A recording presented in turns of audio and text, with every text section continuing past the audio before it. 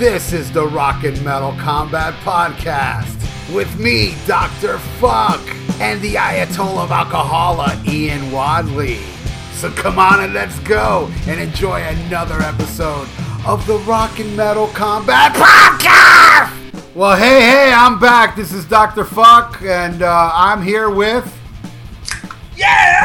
Ian Wadley from New Orleans, and his name is the Ayatollah of Alcohola, and that's all me, man. I came up with that. There you go. You're known as the Ayatollah of rock and roll, of Alcohola, because of me. Alcohol. That's right. So, how you been, man? I noticed you did the news without me last week. Well, you know, when you got taken up by the mothership, I had no choice. I had to call in Gully from the Rock Show with Gully and Joe, and I think he did a pretty damn good job. I really enjoyed it. Matter of fact, I think you should do the news from now on without me. I don't know about all that, but I want to thank Gully for subbing in your absence. He did a good job. I actually was the one that edited that episode. The news segment. You know, we only had half an hour, and you sent me like an hour-long news segment. So I chopped that shit up like a motherfucker. Seriously, you guys babbed too. You guys went a little too long. You got a little too long in the tooth. But as you guys listened to the last episode, that news segment was kick ass because I just left in the good juicy stuff that these guys talked about, and I liked your report. If anything was ever happen to me, like if a kidney stone comes flying out of my belly like an alien and I die, Gully's the guy to get, man. I don't know. I had to give him 20 quid to even do it, so I don't know if I can afford him. And I'm free. He's a major talent. There you go. All right. Before we get into the show this week, I have something very, very important to talk about. It's a guy that's on the Almost Human 56 Facebook page. His name is Jason Perk. I don't know if you're aware of this, Ian. No, I'm not. Jason Perk is a fan of my YouTube videos and my Kiss videos, and he tells me like it brightens his day. I'm not sure if he listens to the podcast. I gotta ask him, but he is at the moment fighting stage 4 terminal cancer. Oh no! So he's a fighter, and I have faith that he is gonna beat it. It sounds grim when you hear the word stage 4 terminal cancer. Yes. And, but, you know, everybody on the page has been very supportive toward him. And I want to thank everybody on the Almost Human 56 page, because we are like family over there, and everybody was showing a lot of support to him. And I just recently put up a Kiss video on my Almost Human page, and I dedicated it to him. And he just put up a post like an hour or so ago talking about how, you know, he didn't know that was going to happen. He was sitting with his wife watching it. Wife started crying. He thanked me about it, and you know, it's very touching, man, to know, you know, somebody that he actually beat cancer and it came back. Oh man! So this is, but you know, I'm very optimistic that he's gonna beat it, and I'll ask him. I'll tell him to start listening to our show if he doesn't, because I know he's a fan of the Almost Human 56 YouTube page, and I think he should be mentioned regularly. Everybody out there, you know, I don't know how good the healing power is, but hey, man, I'll try anything. So if you're listening right now, please send positive vibes to Jason Perk and his family for him to, you know, beat it, man. He did it before. Let's see him do it again. You know? And yeah, man. So this episode I'm dedicating to Jason Perk. I'm dedicating everything to Jason Perk from now on, because he's on my mind, man, and it's really crushing to me that, you know, he has to go through this, but just for him to go out of his way and let me know how I somehow brighten his day is the greatest thing I can ever hear from anybody. I've heard stories from people in wheelchairs, a wheelchair that liked my stuff. Another person lost his. No, actually, that was the podcast. We had somebody that lost like their uncle or something like that, right, Ian? And he was like a fan of the podcast, and we brightened his day. And yeah, there's people that, you know, there's a lot of people that listen to this podcast as well, that they're going through a lot of personal issues and family issues, and deaths and family, and we somehow, brighten their day. And to me, man, that means more than fucking money and how many hits we get. If we could just brighten that one guy's day that's going through all that hard time, it really makes it feel like this is all worth it, Yeah, and we've gotten a lot of those, and man, that means everything. I mean, there's days I've got stuff on my phone that I just, that I won't delete, that I save that people send, because I can't believe something we just do, for kicks and fun and our love of this music. We don't realize the impact we have, and the power of just making somebody laugh, and take their mind off the negativity. The power of that, and it's amazing. It's the greatest thing we could ever do.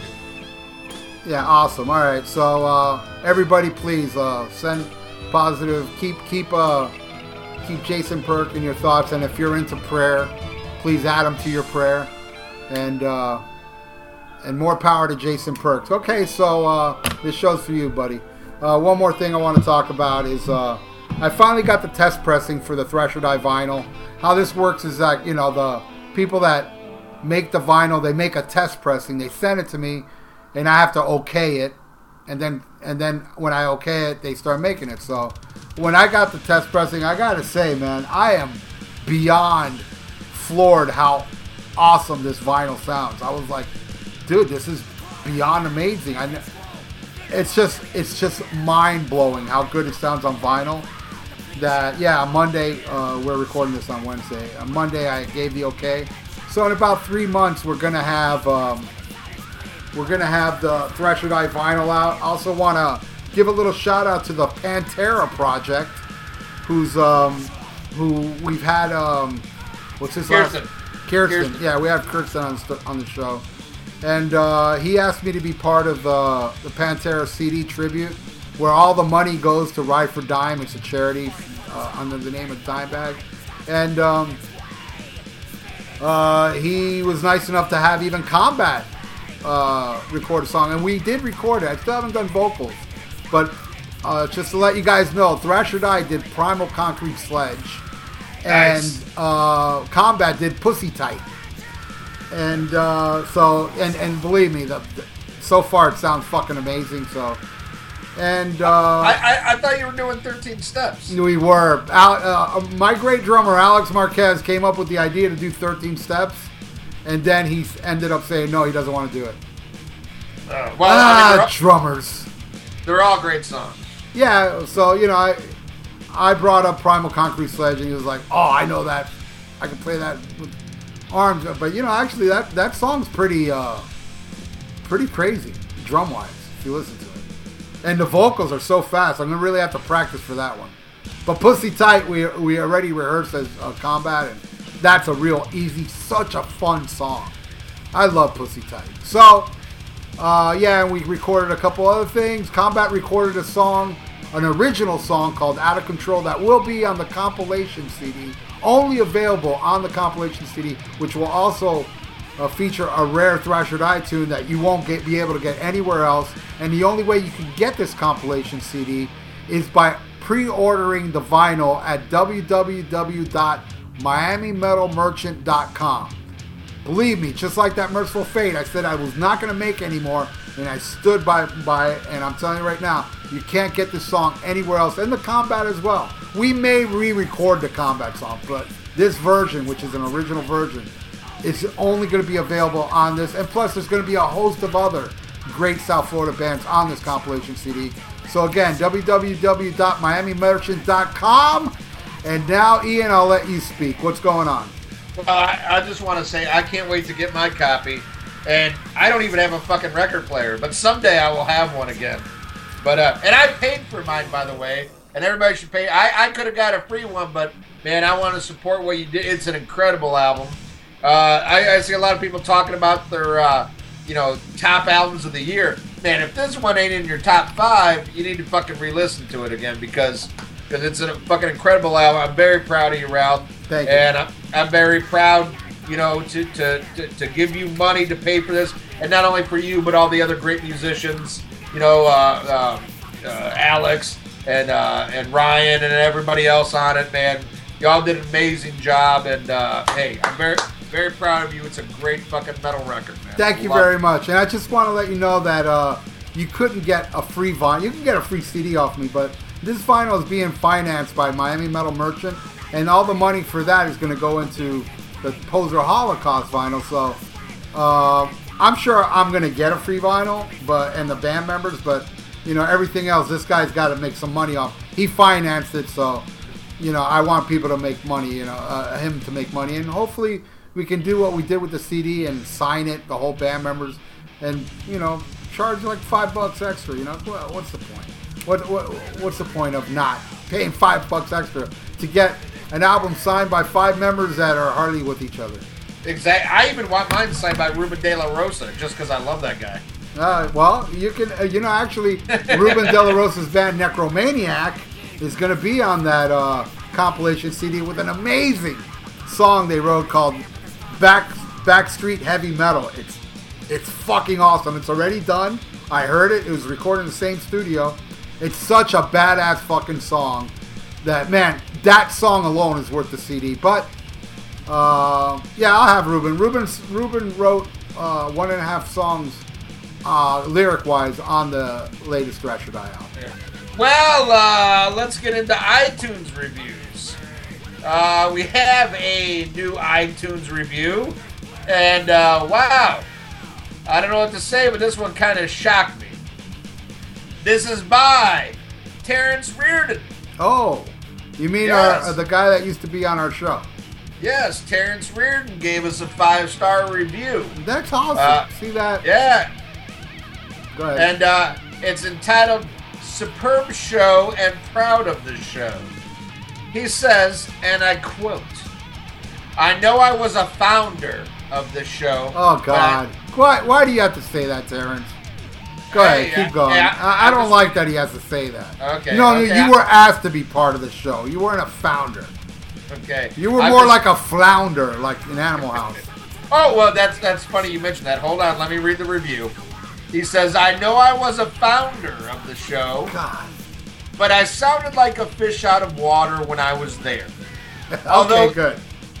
Although Ian and I don't get along anymore, I still find the show classic, and I listen to all episodes from June 2015 forward and love them.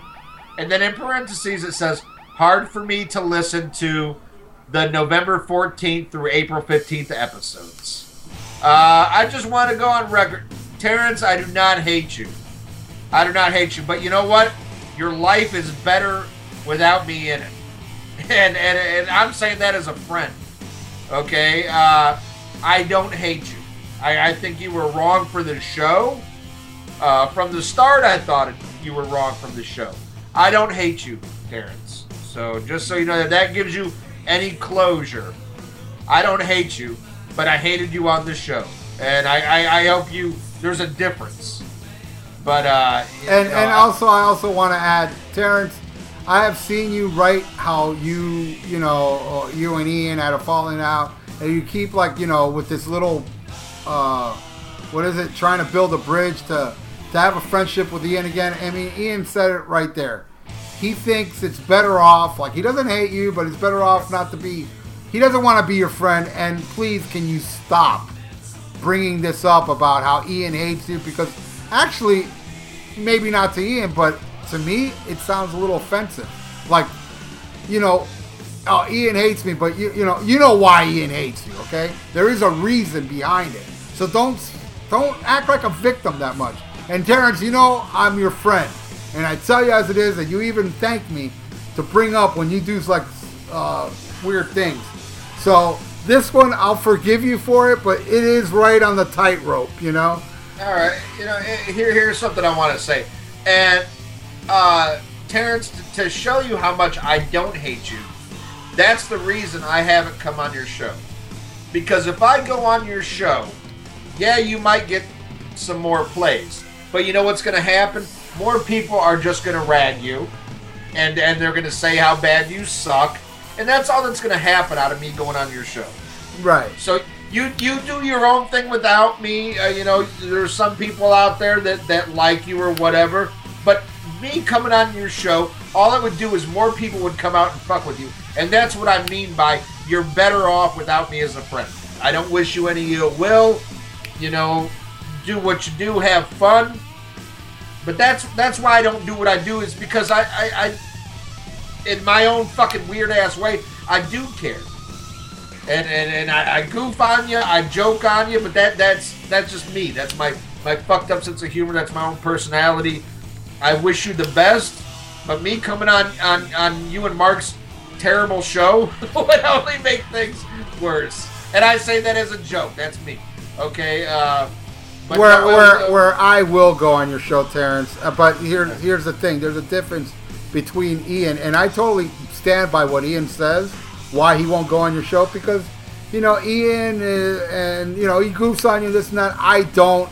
Therefore, I'll go on your show. And also, if anybody thinks you suck by listening to a show because I'm on, fuck them. Well, there we go. And regardless, Terrence, thanks for your review. It's much better than. No, not only thanks for your review. Thank you very much for the 5 stars. That's very nice of you. That's much better than the 1 star you previously put up. I'm glad you took it down and replaced it. Oh, did he? You see, that was another nice thing he did. The 1 star, that was a total shitty move. And in Terrence's defense, we used to tease him about being homophobic, but hey, he does a show with Mark Allen Taylor, so obviously he has a change of heart. Oh man, that was okay. Oh, Mark will laugh at it. Mark does have a good sense of humor. Shitty taste in Sammy Hagar albums, but a good heart and a good sense of humor. Yowzers! Oh, I also want to plug my new page on Facebook. It's a hit. I made a page called what's it called now? Every type of music or some shit like that. Yes. And oh my god, it got spammed so hard that I had to put new rules hey, only 1 video an hour, because people just went ape shit. But it's a really, really cool page, and I've discovered a lot of cool new shit I didn't even know, because there's a lot of obscure shit being put up. So check it out. Just every type of music. I don't know what the fuck it's called. Yeah. I wasn't invited, so I took the hint.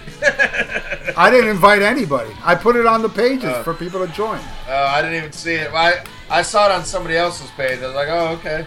But no, I think that's a great idea. Somewhere you can post everything. That's great, because I love all types of music. So best of luck on your new page, brother. Well, if you want to join it, dude. Nobody's. Dude, ask. Look, Justin, all those fuckers. I didn't invite nobody. They all went on themselves. They asked to be part of it, and I added them. Justin told me you already got in trouble on your page. So yeah, he did. Oh, shit. Yeah, no, not really in trouble, but he did kind of goof on Mark a little bit. He said he got sent to the principal's office. Yeah, I said, no, he attacked Mark in a playful way, but I go, Justin, report to the office. And Mark, you got detention for shits and giggles.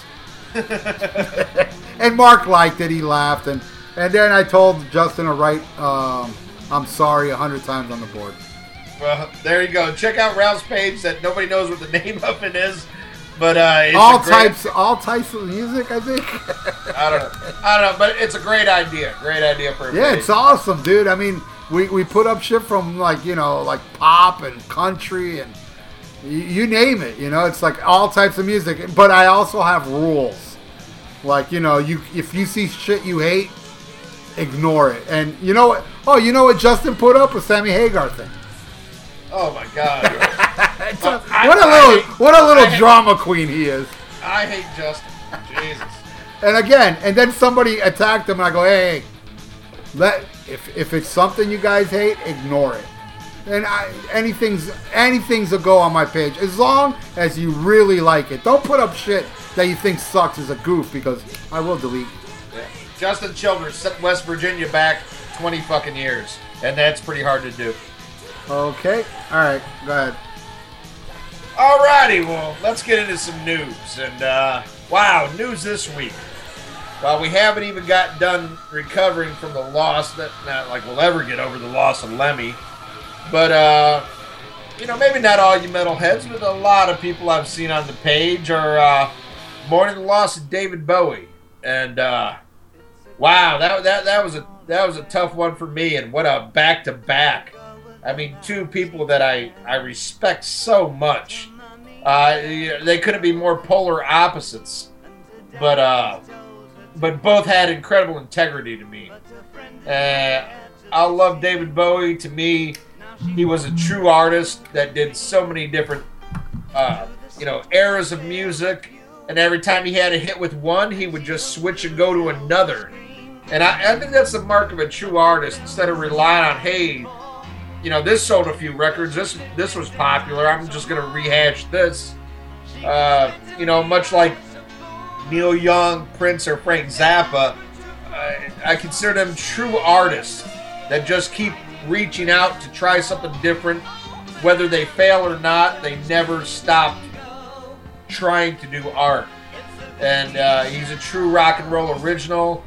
Even, it comes out now, he knew he was dying when he put out these last two records. And, man, this one, came out just a couple days after it was released. And it's just, it's very sad, but it's a sad fact that our era's getting older, man. And I got a bad feeling like you're going to start seeing rock stars that we love dropping like flies because they're just getting to that age. I mean, it shocks a lot of people that Lemmy and Bowie are dead, but Lemmy was 70, Bowie was 69. I mean, these, nobody's getting younger, but it doesn't lessen the blow when it's music that you've grown up with, artists that you love and hold in such high esteem when they're gone, and there's nobody new taking their place. Really, there's no new artist that I know of. I mean, there's a few new bands that I love, but mostly they're bands with retro sounds. I mean, there's nobody creating a new sound that I'm like, oh, wow, that's new and exciting and amazing. The newer bands that I like are ones that are kind of rehashing sounds that I love. So to me, it was very, very sad and depressing. I'm thankful I got to see him live. Unfortunately, only once, but I am a huge, huge David Bowie fan, and man, this right on top of Lemmy, and Scott Weiland before them, was another artist that I really admired, and man, it's rough. A rough start to this year already, for me at least. Do you have any thoughts you'd like to say about David Bowie, Ralph? Yeah, I'm a child of the 70s, so I'm very well aware of David Bowie now. I was tagged on the Rock and Metal Combat podcast by, I'm not even going to mention his name, you'll never do a show because Ralph's not the biggest David Bowie fan. Well, to tell you the truth, I was fan enough to go see him live. There is a handful of songs that I really do enjoy from David Bowie. Did I go out and buy any of his records? Do I own any David Bowie records? No, I don't. I'm not going to sit here and pretend to be a fan all of a sudden because the guy died. But I will say that I'm a big fan of, Space Oddity. Well, the second version. That first one, I didn't like at all. I love that song. I've always loved that song. And actually, I'll look for it. I actually sang it karaoke on a karaoke CD. I actually do have a performance of me doing it 6 years ago. So I love that song. I want to hear it. I do have it, and I have spools of CDs. It's in one of those. I did a bunch of different songs, and that was one I love. I love Ashes to Ashes, the man that sold the world. Genie was another song I liked. But when the Glass Spider tour came, and again, I'm not here to bash David Bowie. I think the guy, everything you just said about him was great, and I do agree. But you know what? I couldn't roll with him, man. There was a lot of changes he did. I couldn't get into Let's Dance and, China Girl and stuff like that. I just couldn't. I'm not going to sit here and pretend I'm this big fan. But I was a big enough fan that I did lay down money to go see the Glass Spider tour at the Orange Bowl, and he didn't play not one song I liked. None of my favorites were played that, except for Ashes to Ashes. But he didn't play Space Oddity or, any of the Ziggy Stardust. He really, and that was a big disappointment to me. But I recently found out that he played the Revolution up in Fort Lauderdale, and I played that stage a year ago. So And that stage had Motorhead, Ronnie James Dio, Rob Halford, King Diamond. You know, all these people played on stage, and David Bowie played on stage, and so did I. So there you go. I did share the stage with, Fame. That was another song I loved that he wrote with John Lennon. That was another song that was fucking awesome. He was all over the radio as a kid, so I may not be this big fan, but unlike Faith No More, I'd be willing to listen to a fucking David Bowie album. Name the album and we'll review it. I'll be down to do it, you know? Because, I mean, I will sit down. But, you know, Ian brought it to my attention. A lot of people want a Faith No More review. Now, I don't want to do a Faith No More review, but I will be part of the program. But I'm not going to sit down and study an album from a band I don't like. And if you have a problem with me not liking them, go slap your mother because she raised a fucking idiot. Thank you. All right. And one thing I'll say, I appreciate your honest opinion of Bowie because that's how I feel about Freddie Mercury. I am not a huge Queen fan, and probably a lot of people don't understand that. But I respect Freddie Mercury. Even I listened to one. My girl's a huge David Bowie fan, and she wanted to listen to this version she found on YouTube. That's David Bowie and Freddie doing Under Pressure a cappella. I actually heard it. It was on my newsfeed. Oh my god! It was amazing. It was and Freddie sounded incredible. No, the mixture of both those voices were incredible. It was, you know, like Freddie was incredible, but to me, I think David Bowie was even better because of the emotional value. Even though Freddie's emotional was like at its peak too. I mean, I give Freddie a solid 10. I'd give David Bowie a 10 and a quarter. And I'm not saying this because he just died. I think like it's very monotone and it really does fit the song in a little. David Bowie made that song eerie and more emotional for me, where Freddie was just like the jelly to his peanut butter. You know, I'll eat a fucking spoon of peanut butter, but not a spoon of jelly. You know what I mean? But both together was awesome. Wow, that's an amazing analogy. That's very good. Thank you. Unlike Mick Jagger and David Bowie on Dancing on the Streets. But let's respect the great David Bowie, and let's not get into that one. Yeah. Hey, I love Bowie. I love Jagger. That song's terrible. I don't even like when Van Halen does it. So well, I love when Van Halen does it. But no, I think that's a great analogy. And yes, once and for all, for people listening, we're probably not going to do a Faith No More. And Ralph brought up a great point in a thread on our page that he has no problem doing an album that he hates by a band that he loves, but he doesn't want to do an album he doesn't like by a band he hates. And I understand that and I respect that. So we probably will not do a Faith No More review, even though I love the band, Ralph doesn't, and I wouldn't want to do, you know, I don't want to do a fucking, I don't know, a Creed album. An Elvis album. Yeah. I mean, I would probably do it just a goof, but I get that, and I respect that that's his opinion, and I appreciate your honesty on David Bowie and how you felt, and I think that's awesome, and that's exactly how I feel about Freddie Mercury. And there's probably a lot of people, oh my God, how can you not? Hey, dude, it's just not my bag. Is the dude talented? Yeah, dude, I'll give him all that voice. Oh my God, is amazing.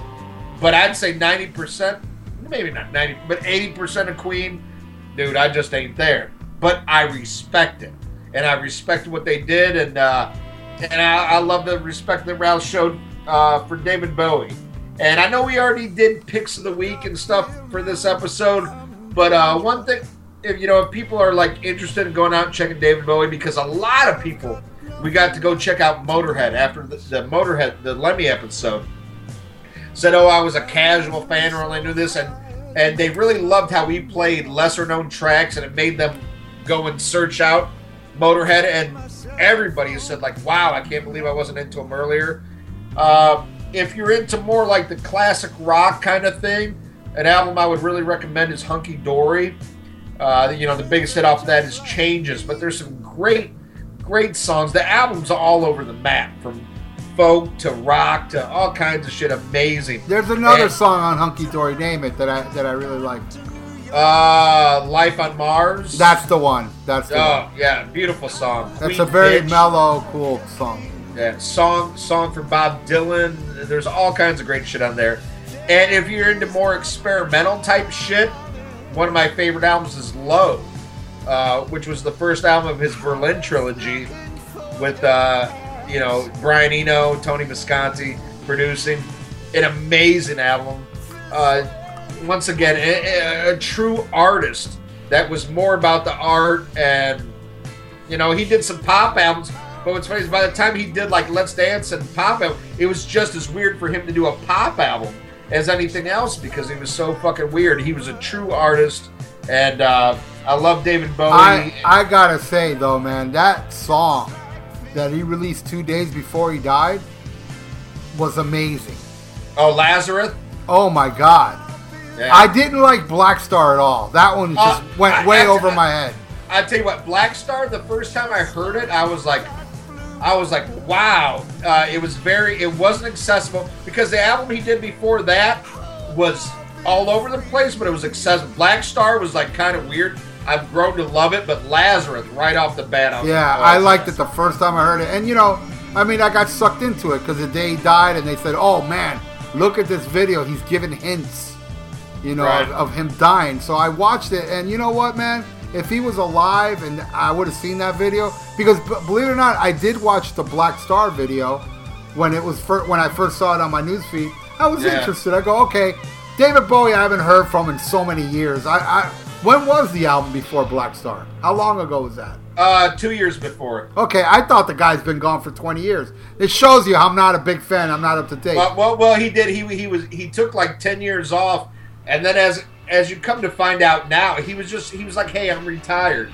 And then when he found out he had cancer, he's like, I need to make some music. So right. the first album he made was The Next Day, and he did it very quietly, very under wraps. He didn't come out and say he was sick because he wanted no sympathy, no pity, no attention. He's like, I'm going to die. I want to make some music before I die. Exactly like Freddie Mercury. Note. Freddie Mercury announced he had AIDS the day before he died. I don't know if you knew this. Yes. Like I said, Next Day is accessible and artistic at the same time. This one is very much, it's a grower, but I've been listening to a lot, and I really love it. But I love all eras of Bowie. But, huge loss. But, like I said, I'm still not over the loss of fucking Lemmy Kilmister. And, man... Ralph, did you watch the? I saw a repeat of it because I had to. I had band practice that day, but that was also the day I got the test pressing. But I did see the repeat of it, and I did see it all. But the Dave Grohl part, the audio fell out, so I still haven't seen what Dave Grohl had to say. That kind of happened in the live thing. It was a glitch. There was parts that fell out, but. Man, when his son got up and talked, his son was the first person to talk. Yeah, Rob Halford almost made me cry. Oh, man, I tell you what, his son's the one that killed it for me. Yeah, it was cool what he said. He was up there for a while, too. Yeah, and, man, that was rough. I just got done recording the news for last week's segment, last week's episode, and then I'm sitting here waiting to watch it on my TV, and there was like a half hour after it was supposed to start, it started. And, man, I was just feeling real melancholy and shit. And I told my girls downstairs, I said, bring me up a Lemmy. She's like, what? I'm like, Jack and Coke. It's a Lemmy now. Bring me up a Lemmy. And then I was like, bring me up 2 Lemmys. And, man, right after it was done, I went out and bought me another bottle of Jack, which I don't even drink. And I was like, oh, man, it just ripped my heart out. And I made my old lady watch the Lemmy movie with me. And it was very tearful, for me at least, man. It was hard because that's, man, I love me some David Bowie, but, man, I respect Lemmy just as much, dude. Lemmy was so important, and I'm glad he's important to everybody else. I'm glad people are discovering his music now. Unfortunately, it's, you discover it when he's gone. I wish he would have got more credibility when he was here. But it was amazing. And a lot of people talked about, like, well, why wasn't Phil Campbell there? Why wasn't Fast Eddie there? And I was one of those. I was waiting for that. As it turns out, Phil Campbell wasn't cleared by his doctor to travel by plane because, if you've been paying attention, they had to cancel a few shows not too long ago because of Phil Campbell's health. They haven't released what his medical condition was, but his doctor, as a lot of like pregnant women can't fly and people under certain medical conditions are not advised to fly, and he wasn't cleared for flying. And what the hell did Fast Eddie do? Because he can't get a visa because he did something fucked up. What was it? He didn't announce exactly what he does, but I think there's some buzz there. And I will, and this is something I'll attest to. I have a great friend from England, and in a post 9/11 world, if you're in another country, you cannot just jump on a plane. I mean, you have to get these visas. Shit has to be cleared, and it doesn't happen overnight. It's like for an American, it's like going to the DMV. You're not out of there in 5 minutes. It's hell. And to get a visa to travel outside your country in this day and age, but I was happy to find out why it happened, because I really wanted to hear from him. And it's so sad that we only have one living member of that classic lineup left. And I tell you, when something happens to Fast Eddie, Jesus Christ, I don't know what I'm going to do. But you can now see, you don't call it a review, I guess a reception. I don't know what the fuck you call it. But anyway, you can see it in its entirety on YouTube. And I highly suggest you watch it with some strong liquor and a box of Kleenexes. Because, man, that was a rough one. But I was glad to see people pay respect. And I was so happy Gene Simmons was in the front row, but didn't get up to speak. And I was like, oh, thank God. Because the last thing I wanted was, it's nice Gene was there, but the last thing I wanted was Gene to get up there and just start talking about himself and to try to sell some Kiss shit. Which I'm sure he would have done. Nah, come on, man. I saw him on CNN yesterday talking about David Bowie. Not once did he plug Kiss. Did you see that, by the way? It was very touching, actually. I saw the clip of what he said. I didn't see the actual video, but he said a really lot of nice things. How David Bowie, how he met him, and Kiss weren't famous yet, and he was very nice to him. Invited him in to watch him record, and said, "Very nice to meet you." And this is a young Gene Simmons, and it's stayed with him all this time. And you yourself told me that when you met Gene, he was a very nice guy, and Gene says that he got that from David Bowie. Like, he saw what an effect it had on him, that he pretty much, that's how he treated his fans. Kudos to Gene, and kudos to David Bowie for being like that. And also, kudos to Lemmy's son, who brought up the fact that Lemmy was a fan of ABBA. Take that, bitches. All you fucks that give me shit. Lemmy liked ABBA, therefore your opinion's invalid. There you go. All right, another one that's getting all over the internet today is the whole Metallica suing this Canadian cover band over the trademark. Have you seen the story around? Yeah, I find it extremely annoying and retarded. The Napster thing I can stand by, but this one I can't.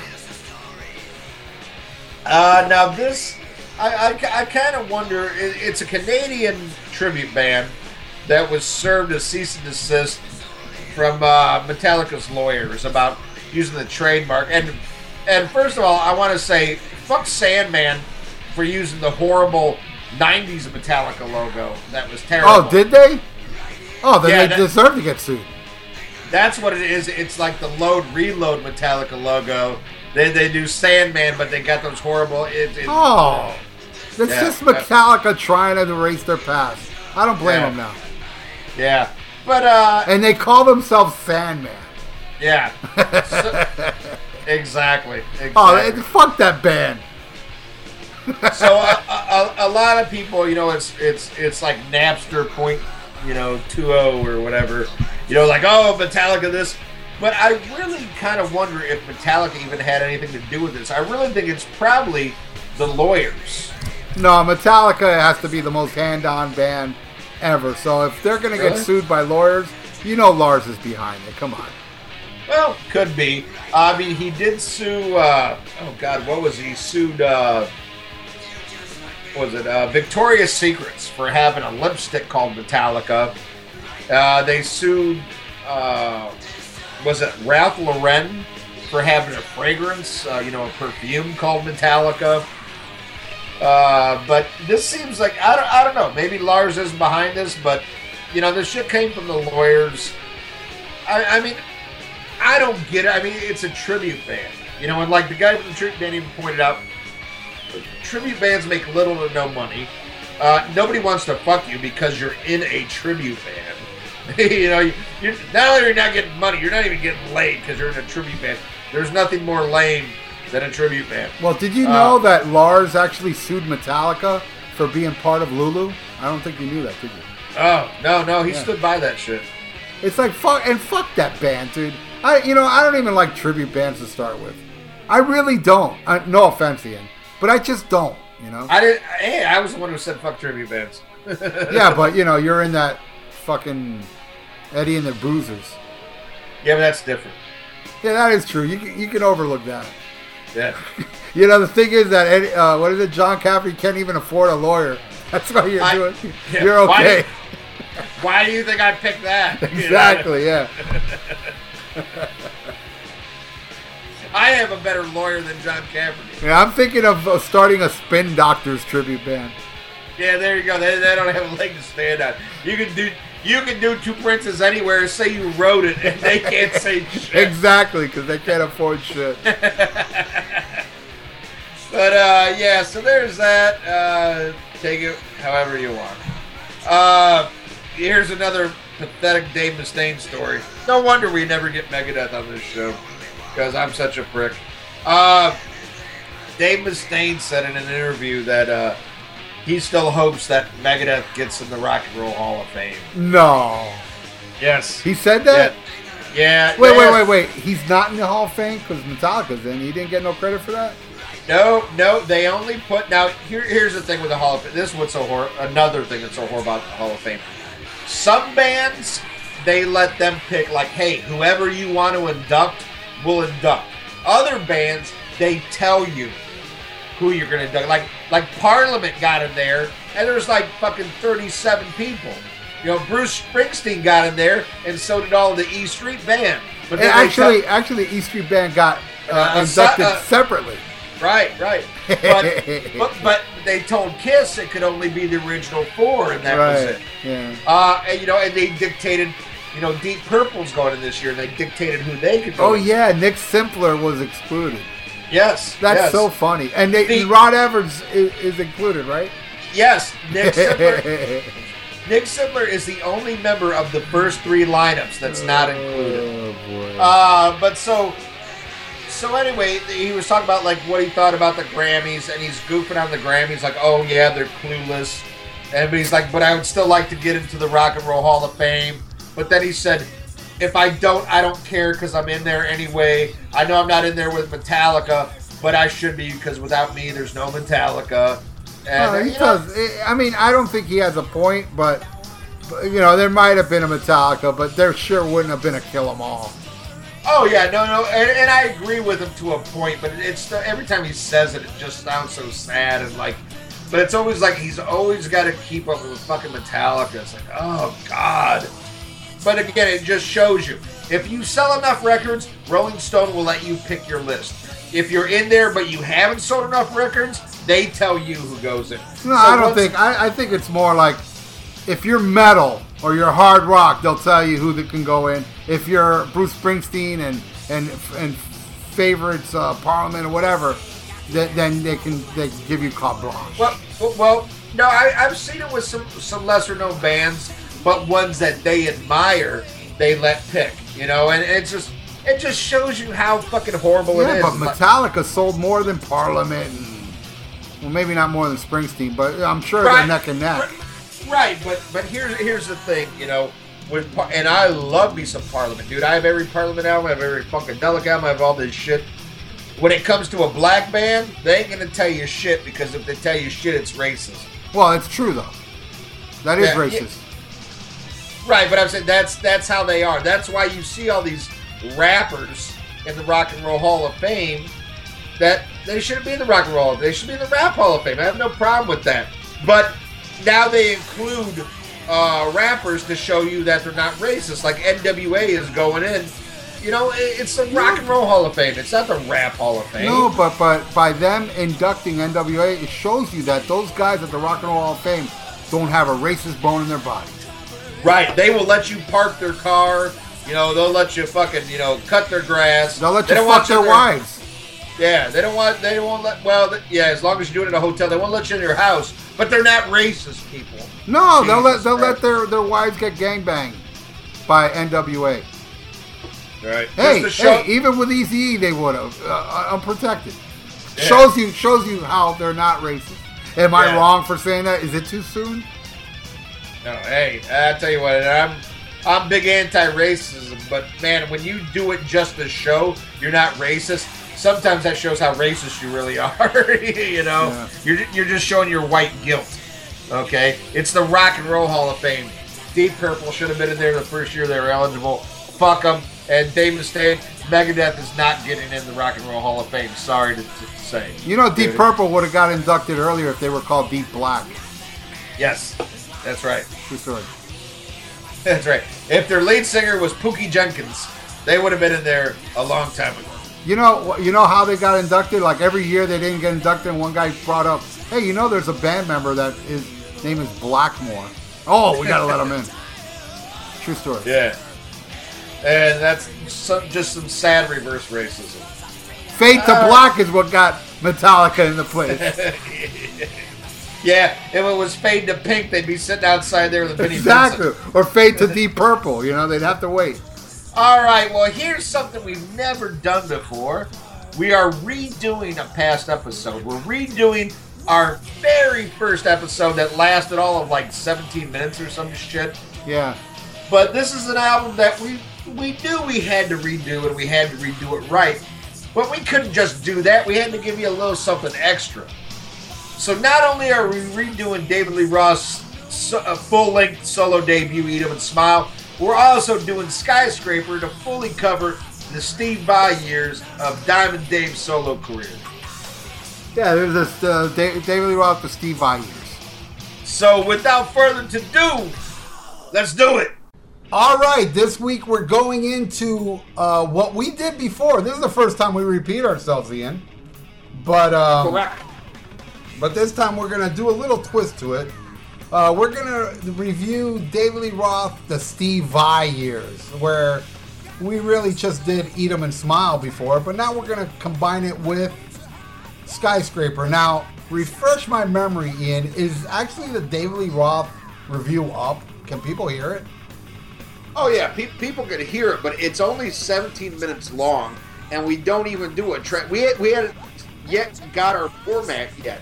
We kind of did an album overview, did not go track by track. A lot of people say it's their favorite Terrence episode because his reviews are like 17 seconds long. Oh wow! All right, so this one is Terrence-less. Yes, and it just, you know, this is an album we really love that we would like to redo. Well, and, you know, and add Skyscraper to, you know, make it a little something extra. We're gonna do it properly.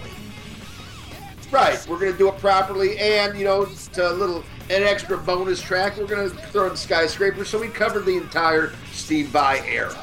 All right, well, I gotta tell you, the first time I heard this album was Yankee Rose video.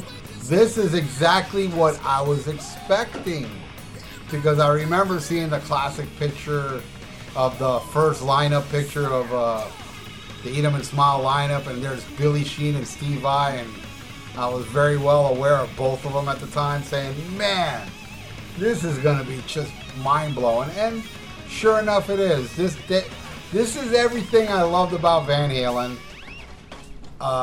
Dave took it with him. And you can tell. It's fun.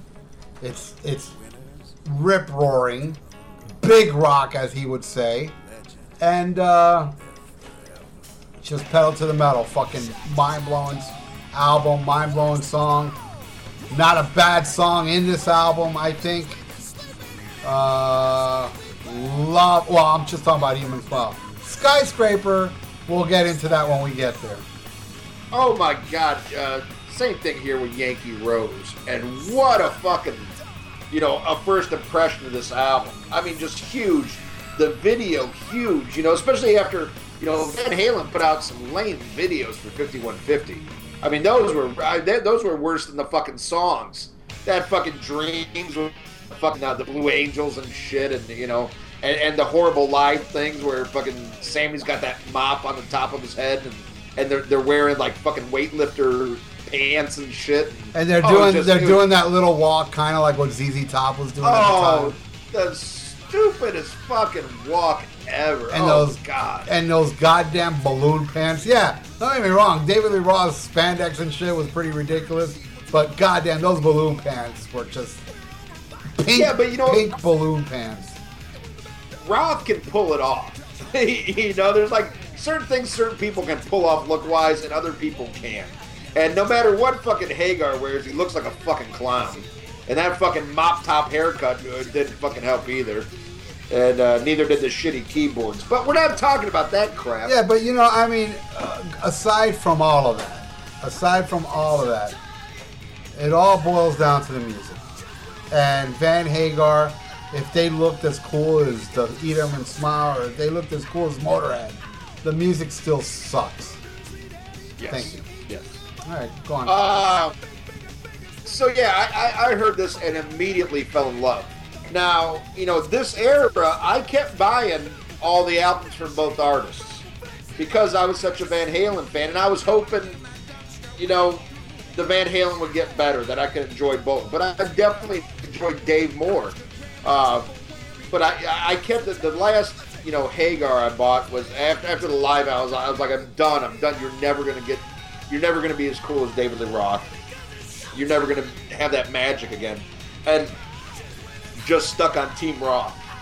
But out of all the shit that was released post 1984 until Different Kind of Truth, of all the Van Hagar albums, of all the David Lee Roth solo albums, this is the cream of the crop. Nothing else comes close to this. This is like the great Lost Halen album. I mean, could you imagine if you took some of the I guess you could call it best parts of 5150 guitar-wise, and you mix it with the material that Dave had on this, you could have had one of the greatest Van Halen records of all time. True, but I guess guitar solo-wise, but to be honest with you, I love 1984. Don't get me wrong, but it was a step in. It was leaving the classic. It didn't have that, for the most part, the classic Van Halen. It was already. I already hear some 5150 music-wise in, songs like, which are great songs, by the way, like, Drop Dead Legs and, I'll Wait, and, stuff like that. You hear where Van Halen is going. And then they add Sammy Hagar to the mix. And musically, I'm sorry, but the songs really, if you take Sammy Hagar's voice off those songs, I don't really hear anything that oomph. They weren't doing anything for me, and we always blame Sammy Hagar, but I blame Eddie too, man. Oh yeah, oh definitely. And what I will say on that is, I think Dave could have helped balance that a little bit more if he would have been on this album, where Sammy would go full blown into that fucking direction. Because he's just happy to have a fucking job and be in Van Halen, who, let's be honest, they were the biggest American rock band at the time. Anybody could have sang on 5150 and it would have debuted at number one just because Van Halen, the name, was so huge. It was a time where anybody could have been fooled. And, honestly, I'll be honest with you, I was curious. I didn't think, oh no, they got Sammy Hagar, they're gonna suck. I didn't think that till I actually heard the album. When I heard this first single, Why Can't This Be Love, I was like, oh fuck this, and I never, unlike you, I never did ever buy a Van Hagar album. I never did. I ended up, I have on vinyl, I don't know how, I have 5150 and OU 812. I have them on vinyl, never play them, but I do end up having, but I did not pay for these albums, but I do have them. Well, good. You're better than me. Well, no, you know, I don't mean to fucking say this as a dick, but you and I both know that's true. Oh, fuck. Come on! You bought Van Hagar albums, Ian. You went and paid Van Hagar. You put money in Sammy's pocket. In retrospect, how ashamed are you? Well, in my defense, it wasn't my money at the time. I made my parents pay for it. That's even worse, man. That's even worse. I was a Terrence, but I was fucking 12. Shit. But anyway, you know, I think you really need... I think Dave and Eddie both need each other. Without each other, both suffer. But if you go, you know, you take them apart, this one wins, hand over fist. This is the album. Let's get into this motherfucker with the fucking first track. Everybody's introduction that Dave is back and fuck you, Van Hagar. And that is Yankee Rose. Holy fucking shit. What an opener. A definite, like, guess who's back in circulation? I don't know what you might have heard. The ultimate fuck you to Van Halen. And what a band did he pick to back him. Oh my God. Billy Sheehan, Steve Vai, and Greg Bissonette. I mean, that's a big dilemma. I mean, you leave Van Halen, how are you going to compete with that? You have to have a top-notch band. And goddamn did he pick one. And they just knock it out of the park with this song. The video was so iconic. It came out in the summertime. This was all over the radio, all over MTV. An amazing fucking track. What do you think, Ralph?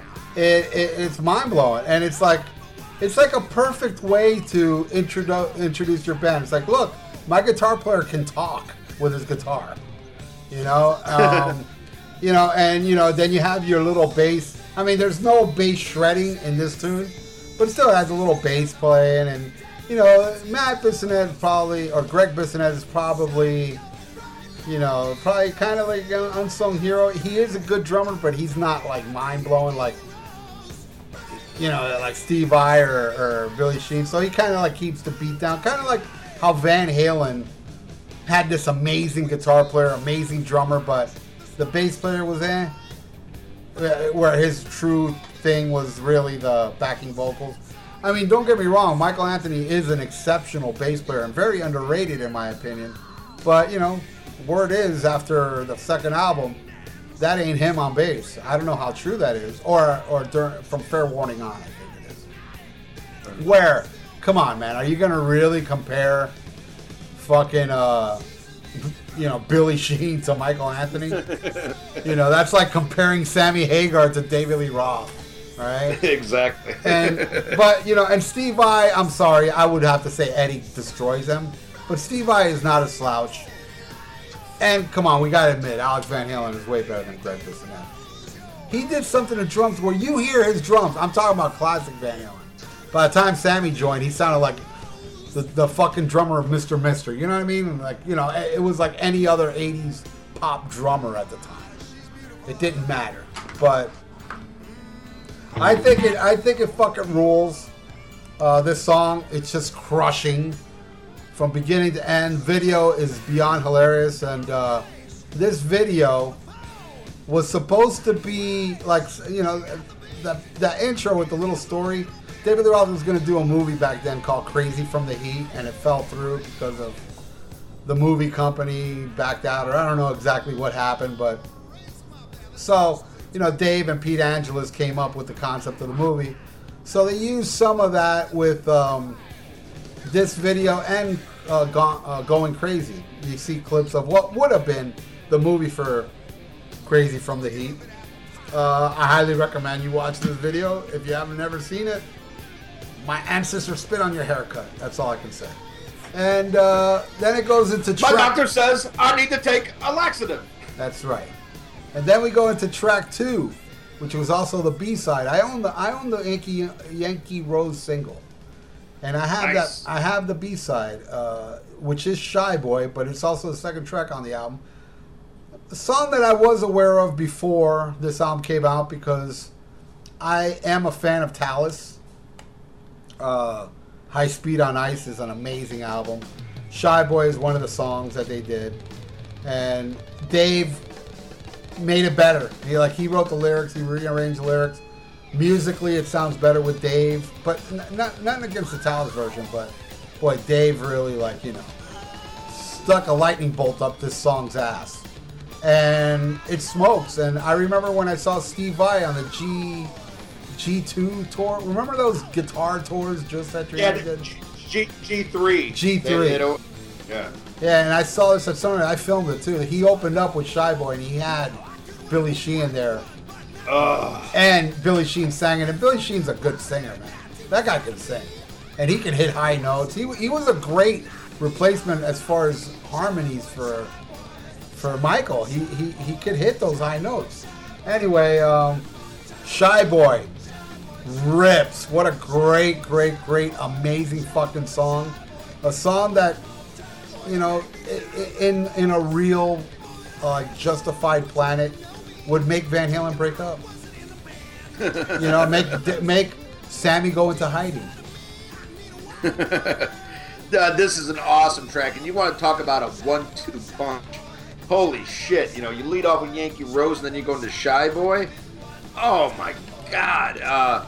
And Billy Sheehan is really the star on this, but, he does some amazing work. Raw totally puts his fucking stamp on it. Just a killer fucking track that Billy Sheehan still plays all the time. Oh man. But this clip that was up on Blabbermouth, and you can find it on YouTube. It's Portnoy on drums, Sheehan on bass. I don't know who's playing guitar, but it's the lead singer from Steel Panther. And that dude does the best David Lee Roth ever. Yeah, I mean, he still sounds like David Lee Roth on record. Yeah. I mean, by far, oh my God, amazing. And just knocked it out of the park. He does the Dave, the squeals and the screams, and it was amazing. But just a testament to how this song still stands up these many years after it fucking came out. It's just a solid fucking track. And then it leads into another song that I love, Dave through and through. And it's a cover song. I don't know who did it originally, but this sounds like it could have came straight off of Crazy from the Heat. And it's I'm Easy. And it's just, it's Dave being Dave. And just how much he respects that old style of music, and it's in the vein of Just a Gigolo and that era and everything. And I love this fucking track. Always puts a smile on my face. And and just saying, hey, I'm gonna fuck any bitch that wants me. He goes, like the old saying, I may not sleep with every woman I want, but I sleep with every woman who wants me. And that's what this song is all about. I fucking love it. What do you think about Easy, Ralph? Very, very catchy. It does really bridge a gap between this and the EP. It's got the EP vibe, but it rocks harder because, after all, look who you got in your band. It's kind of like if Steve Vai and Billy Sheehan were on Just a Gigolo. It's a rockified version of that. But it still stays faithful to that old swing type song. Fun. Come get me, baby. Get me while I'm hot. Get me while it's hot. It's just awesome. Really, really well executed. Beautiful fucking song. I love this song from beginning and short to the point. And in a real world, this song would make Sammy Hagar go into hiding. Next song. What's the next song? The next song is the incredible Ladies' Night at Buffalo. Oh, okay. They slow it down a bit here. And Dave gets a little philosophical. Yes, it is an amazing song. It kind of like... This is probably, I would say, if you were to ask Dave, and he would actually answer properly for once in his life, I would say this would probably be his favorite song, because you hear songs that mirror this all through his solo career. Tell the Truth, Nightlife. He always had that bluesy number on his albums, and This one's great. It's different. It kind of like takes the album on a kind of like a little bit of a turn, just to slow things down a bit. Probably it is the most mellowest track on the album. But it's not a power ballad. It's just a bluesy, killer, fucking vibey, killer song that I adore. This song, I adore every song on this album. What do you think? I love it. In fact, it's my second favorite song on the album. Absolutely love it. And even the title is just so like Ladies' Night in Buffalo. You know, like it sounds so desperate, but at the same time, he makes it sound so goddamn appealing. This song is so fucking sexy and awesome. Even with the keys, there's a little bit of keys on this. There's very little on this album. There's a few songs, but everything works on this, you know. And this is one of those Dave's songs where he just crawls through the fucking microphone and tries to fuck you, you know. And it reminds me of Sunburn off of Your Filthy Little Mind. Oh, I love that song. Oh, one of my all-time favorites. Yeah. I mean, not the best album, but that song. It's so quiet. It's such a quiet little song. And like the birds on the phone line with like musical notes. It's so cool, man. Oh, as soon as I heard that song, I was like, oh my God, I want to bang a chick to this song. And then like a week later I did, and it was awesome. And then we go into the second single off the album. Oh, yeah. Yeah, the second single. And to me, this is one of his best. Even though a little bit too much keys on this song, but it fits with the song. And I absolutely love Going Crazy. And one of the best videos of all time, because there's a story that flows through, you know, with the Picasso brothers and shit. And I mean, Dave was such a visionary, so ahead of his time, so like the ultimate frontman. And you know, like what he added to the videos. I mean, unfortunately, there wasn't a lot of videos with Van Halen because of the era. But I mean, look at the videos they did with Dave, and look at what came after. All right, if you think fucking Right Now is a good video, go fuck yourself. That shit's terrible. I mean, they really got some lame ass fucking videos. Right Now, you should go fuck yourself. Thank you. Right. Yeah, go frickin' frick yourself. But fucking, you know, David Lee Roth, man, he knew how to bring it. He put a lot of money into it, a lot of thought, and that's why these are still classic videos that people love and cherish. But even if it's a great video, it don't mean shit if the song isn't good. And this song is great. I'm surprised it wasn't a bigger hit than it was chart-wise, because it's catchy as fuck. It is so fun. You want to talk about a summertime album. You know, we have this one guy on the page. I can't remember his name right now, but he's like, "Oh, my summertime albums are Bon Jovi, New Jersey, and Van Halen 5150." And I was like, you know, does your husband make fun of you in the summertime when you play that shit? You know, because to me, this is summertime rock. Real Van Halen, like the ultimate summertime album to me is Van Halen 2. I have to agree. I agree with you 100%. That is at the beach, you know, at the lake, whatever, you know, awesome album. But, you know, this is a song, too, that has that same vibe that just, like, let's celebrate life. Let's go crazy. Let's, you know, let's fuck some chicks and have a great time, man. And, man, killer fucking song. What do you think, Ralph? Fuck yeah. And, you know, looking back on this, you know, just right now I was thinking while you were saying this, I was thinking, was there some kind of fucking conspiracy going on back then? Because honestly, how the fuck can 5150 sell more than this when you have songs like this that was like, okay, listening back now, it does sound kind of dated, but I still love it. I don't care. I mean, you know, when you listen to like, I'll give you an example. I mean, this is all personal, musical opinion is personal. But when you listen to Dance the Night Away, it doesn't sound dated. Like, no Van Halen to me sounds dated from the first album to Diver Down. Yeah, I know Diver Down's not loved by many, but I worship that album. Big Bad Bill, you know, one love it. Oh, God. I mean, I love all that shit. None of that stuff sounds dated to me at all. Going Crazy does a bit, but it's still fun. It's like one of those good dated type songs, you know? But at the time it was at the time. it was as commercial as, I mean, as Dreams. I mean, of course, Dreams is commercial schlop crap, but this was still commercial, but yet in a better way. And yet, it didn't do as good as 5150, which makes me feel like maybe there was something going on behind the scenes at Warner Brothers that they pushed 5150 more than Dave's album. Well, I do know there was some drama at Warner Brothers. Like, Warner Brothers really pushed for Van Hagar, I should say, to change their name. Because it seemed like what they were hoping for is this shit would crash and burn, and the band would get back together, and that's why they told it's like, call it something different. Of course, Eddie got real pissed about that. I mean, it's his fucking last name.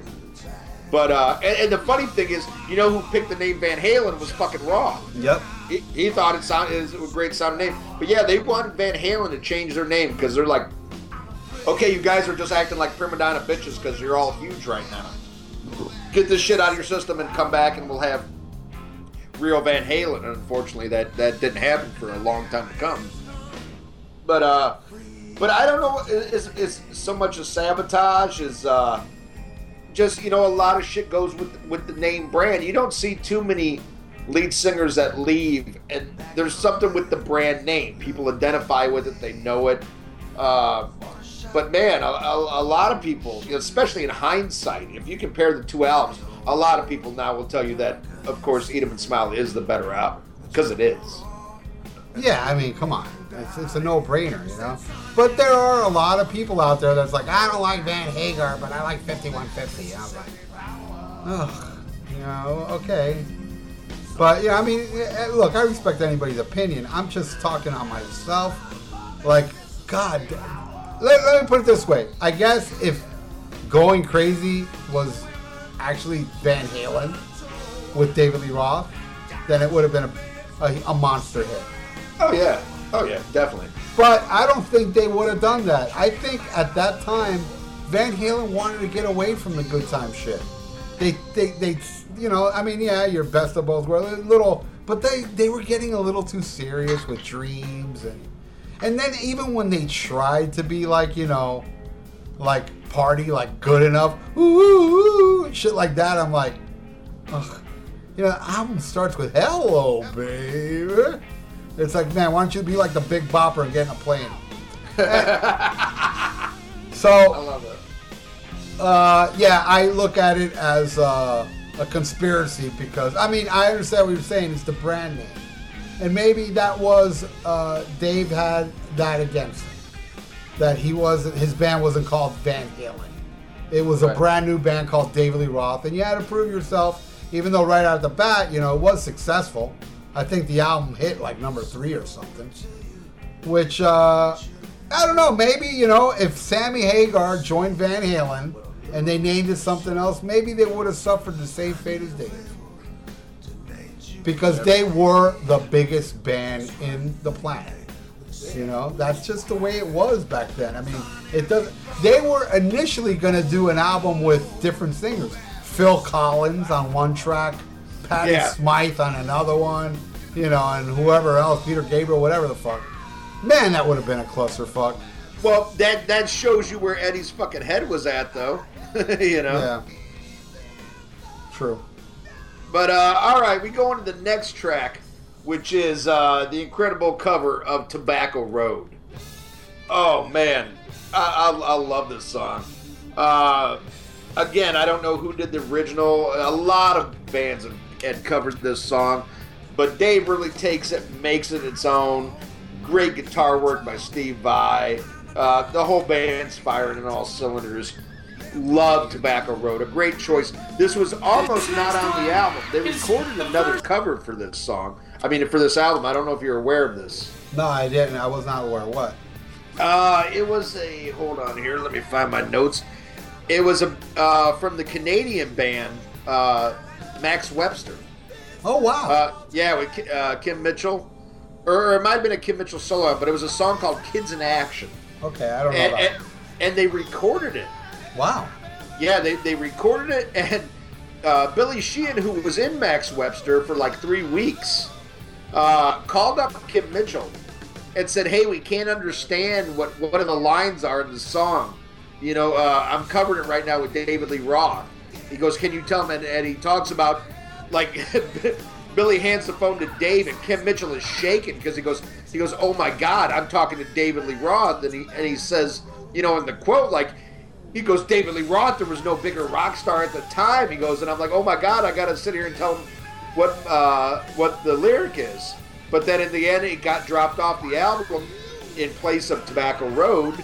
And so far, it's never been released. It was recorded, but it's never been released. I haven't even seen it on any bootlegs or anything. Wow. Yeah. And there is like a demo thing out there that's pretty terrible, if you ask me. Yeah, I haven't. Yeah, it's pretty horrible. But yeah. Oh well, you learn something every day. All right, Tobacco Road. Fuck yeah. This is a song that I remember. They played on the radio back then. Not as much as Yankee Rose, but I don't even know if it was a single, but it was a radio song. And it just kicks all ass. It's fun. Again, the spirit of Van Halen shines all over this album. The true spirit. And it's just a great fucking song with a great guitar solo from Steve Vai. Just flooring. Steve Vai really... You know, I'm kind of like hit and miss with Steve Vai. You know, I like Steve Vai as a player, but musically, some of his albums are like, eh. But this, to me, is my favorite Steve Vai album that features Steve Vai. I did like Passion and Warfare a lot. I know that one's his popular thing, but I thought he did a damn fine job on that one. I liked his Alcatraz album, but Eat 'em and Smile, and this is a prime example, fucking Tobacco Road. You know, it's kind of like Steve Vai being a little tamed, and I like that. Then we go into Elephant Gun, which, fuck, this one's rip-roaring. This one is kind of like, hey, look how mind-blowing Billy Sheehan is. Because when, you know, that fucking verse, looks like a lady, you hear this lightning speed bass playing going on. That's just out of this fucking planet. Off the charts. Yeah, this is where Dave said, let's go in there and just do a rip-roaring, fast-ass motherfucking song to show off your musical abilities. And at the same time, it didn't suffer from the song. I thought the song benefited from this fastness. I don't think there's a bad song on this whole album. And this one is amazing. And I remember back in the day when this album came out, you know, all my friends were like, Elephant Gun, bro. You know, because it was the age of the Guitar Hero. So it's like Elephant Gun. So I love this song, Elephant Gun. What do you think? Fast and Furious rocker. It's my second least favorite song on the album, though.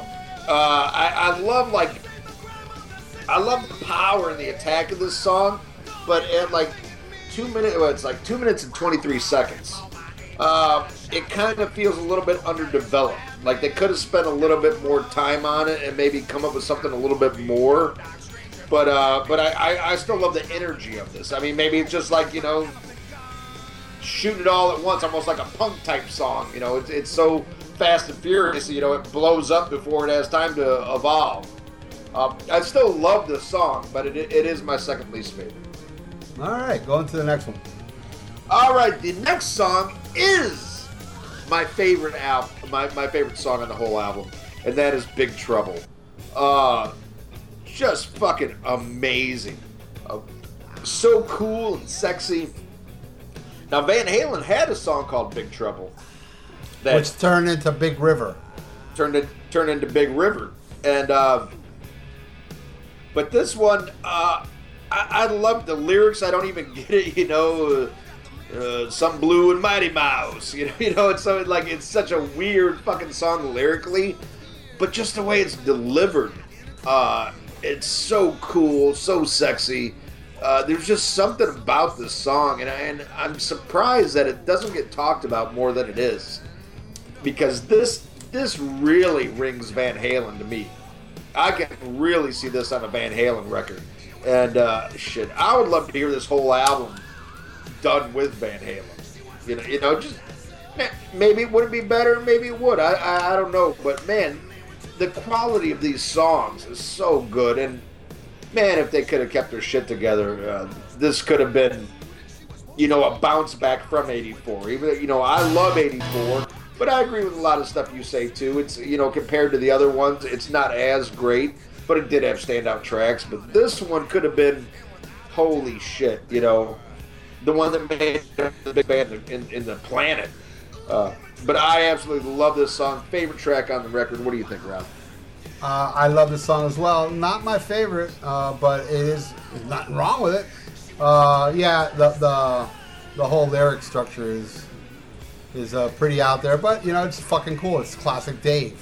What you were saying earlier, you would love to hear Van Halen record this.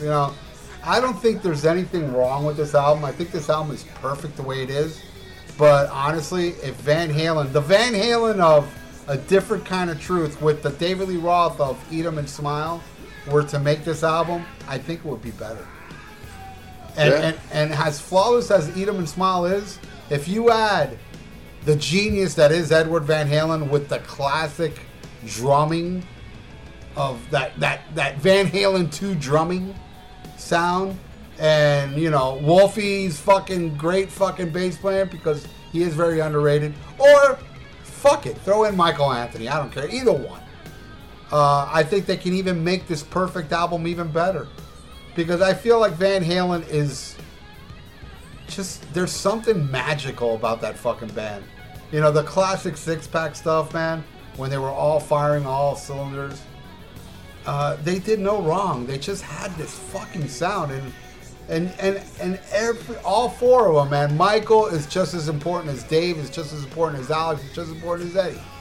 Eddie gets all the fame and shit, but I think it's a drag that Alex is kind of like in his shadow a bit, because Alex to me is a revolutionary drummer. I feel, there's not a lot of drummers you can listen to and go, oh, I know who that is. But, there's like John Bonham, Alex Van Halen, and who else? I don't know. I'm sure there's other ones, but Neil Peart. But still, going back to Big Trouble, yeah, I love it. It's good. It's kind of like a highlight for Steve Vai on this one. Good playing on him. Nice little shreddy solo. I dig it. Then it goes into, is it Bump and Grind? Yes, sir. All right, Bump and Grind to me, probably one of my favorite tracks on the album. I think it's Dave's way of saying, oh, you think Motley's sleazy? I'm going to give you some fucking fuck music right now. Because that was of the time. At that time, Motley was the biggest band, and they were known as sleaze rock, talking about fucking chicks. And then just Dave's way of saying, all right, I'm going to write my own take on, because Dave has like touched upon your Sinner Swing and Dirty Movies, where he's talked about slutty chicks and stuff, but not as much as Crew. Where this one kind of has it. It has that nasty, sleazy groove to it, that nasty riff. It's just, I think probably the most underrated track on the album, and probably the most underrated track in David Lee Roth's solo discography, Bump and Grind. I love this song. Adore it. What do you think? I love it. It's a great suck me, fuck me song. You definitely hit on that. My mother loves this song because she says it reminds her of you because it's over in 2 minutes and 42 seconds. Oh, come on. She's giving me too much credit there. But no, I mean, it's good. It's not my favorite out here, but man, I do love it. And it just is a real sleazy, awesome song. Interesting side note, and some people may or may not know, this album was recorded all in Spanish. I have it on vinyl. I have it on vinyl and on CD, where if you go on our Amazon link, you can get that CD for dirt cheap on Amazon. And I highly recommend it because it's fucking hilarious. Yeah, you can get it for pesos. Yeah. But it was actually Billy Sheehan's idea. Wow. Because he was telling Dave what a big market the Latino public was, especially in hard rock. And he's like, hey, man, we did this.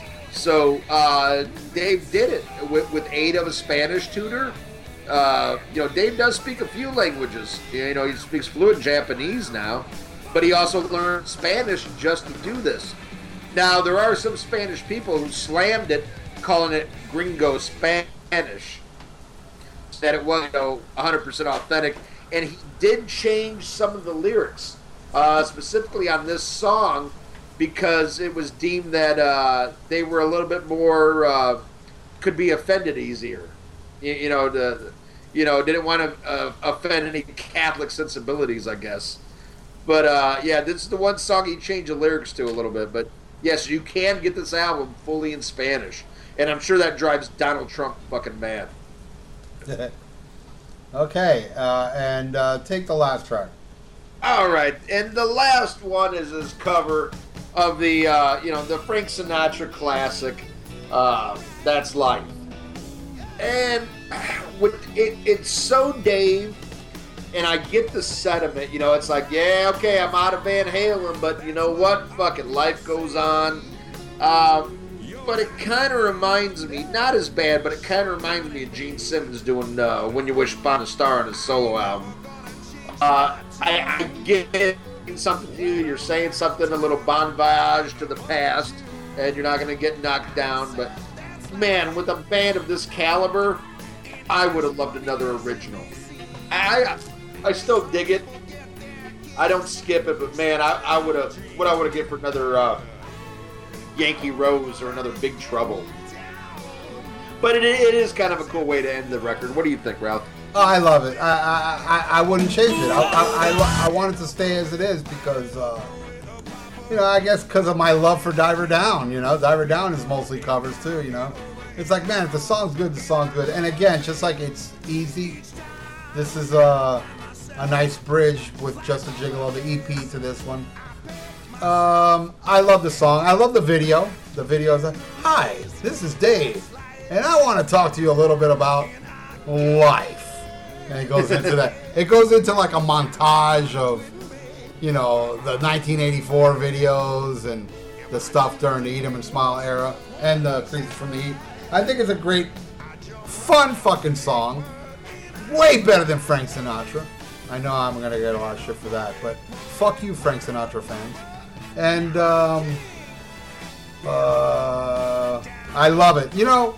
And now going through this album, now that many years has gone by, and I've gone through this album a quadrillion times, I would have to... You said your favorite song is Big Trouble. Yes, sir. Mine would be, and this is kind of weird, because I never thought this would be my favorite song all these years. But my favorite song on the album is It's Easy. Awesome. Hey, I get to fault you for nothing on this one. I think I love that song the most. Or I'm Easy, right? It's I'm Easy. Yeah, I'm Easy. Yeah, now, going, because I did listen to this album actually last night. I most our reviews, I don't really listen to the album because, I have it in my DNA like this one, but I was just in the mood. I was like, fuck it, I haven't heard Eat 'em and Smile in a while. We're going to talk about it tomorrow. Maybe put it on. So I did, and God, I love this song. It's easy. When I heard it, I was like, yeah, man, this song, it's just the swagger of it is like, it hits me like any no other song on this album, and every song on this album rules. All right, this album was released July 7th, 1986. It made it to number 4 on the Billboard charts, and also the singles from this did pretty damn good. Yankee Rose made it to number 16 on the Hot 100 chart, made it to number 10 on the mainstream chart. Tobacco Road made it to 10 on the rock charts. That's Life made it to 85 on the Billboard Hot 100. And Going Crazy made it to number 12 on the mainstream rock charts and 66 on the Billboard Hot 100. This album, I did believe, has gone double or triple platinum. And man, a lot of people, they look back on this, they say, wow, this had everything that 5150 was missing. In the rawness and the fun, where 5150 was far too slick and much more of a neutered Van Halen, if you will. But That's it, and now we go into the next album, which is Skyscraper. All right, well, now let's go into the second album, Skyscraper, featuring the same lineup, but oddly enough, Billy Sheehan left the band right, I think, even before the album came out. He was out. Yeah. Yes. But he played on the album. Yes, he did. Very, very, very extremely disappointing for me. You know, the after effects of this album really hurt him. And, I don't know, it's just too all over the place. It's too keyboard friendly. It's too radio friendly. I feel David did kind of,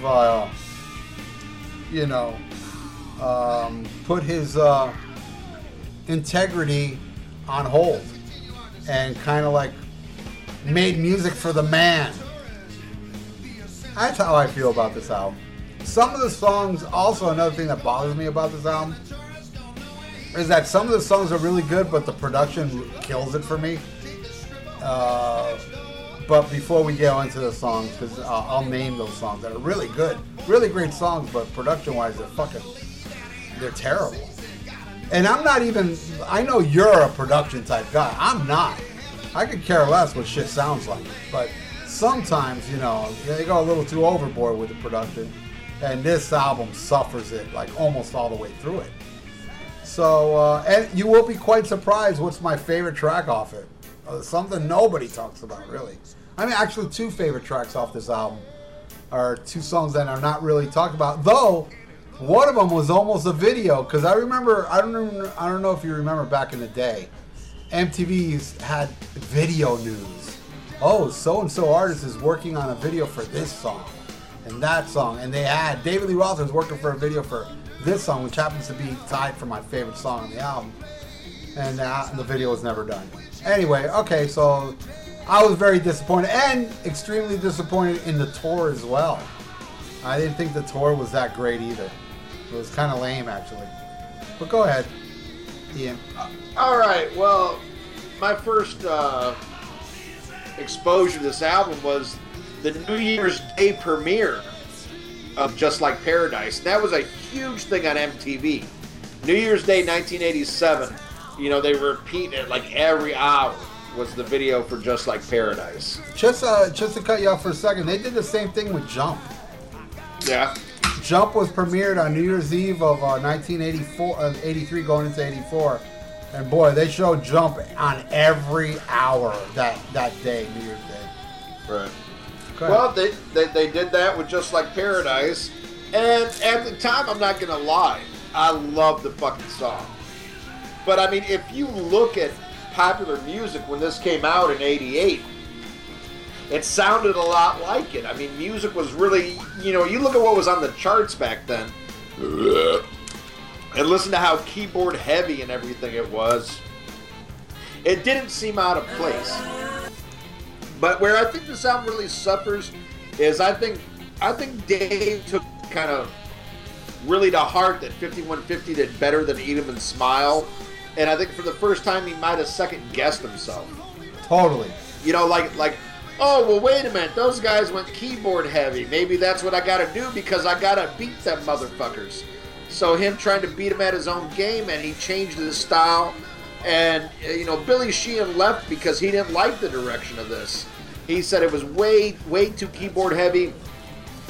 And he kept telling Dave. He thought as much. Plus, he didn't have Ted Templeman producing this. Dave and Steve Vai did it themselves. And Dave had a vision for this album where he wanted to combine like dance music and pop music with what he called big rock. And he was trying to do something, I'll give him that, but I think he should have stayed doing what he was doing because it worked so well on Eat 'Em and Smile. And I'm going to say right now, I think every song on here is good in and of itself. But I think almost every song is ruined by the production, by keyboards, by horns. And I think it was just, he was trying too much to compete with Van Halen. With Van Hagar, I should say. And, drugs could have came into it. Also not having a producer to bounce ideas off of. I think there's very few bands that produce themselves, in my opinion, that pull it off. I really think you need somebody to tell you no every once in a while, or you could suffer this same fate.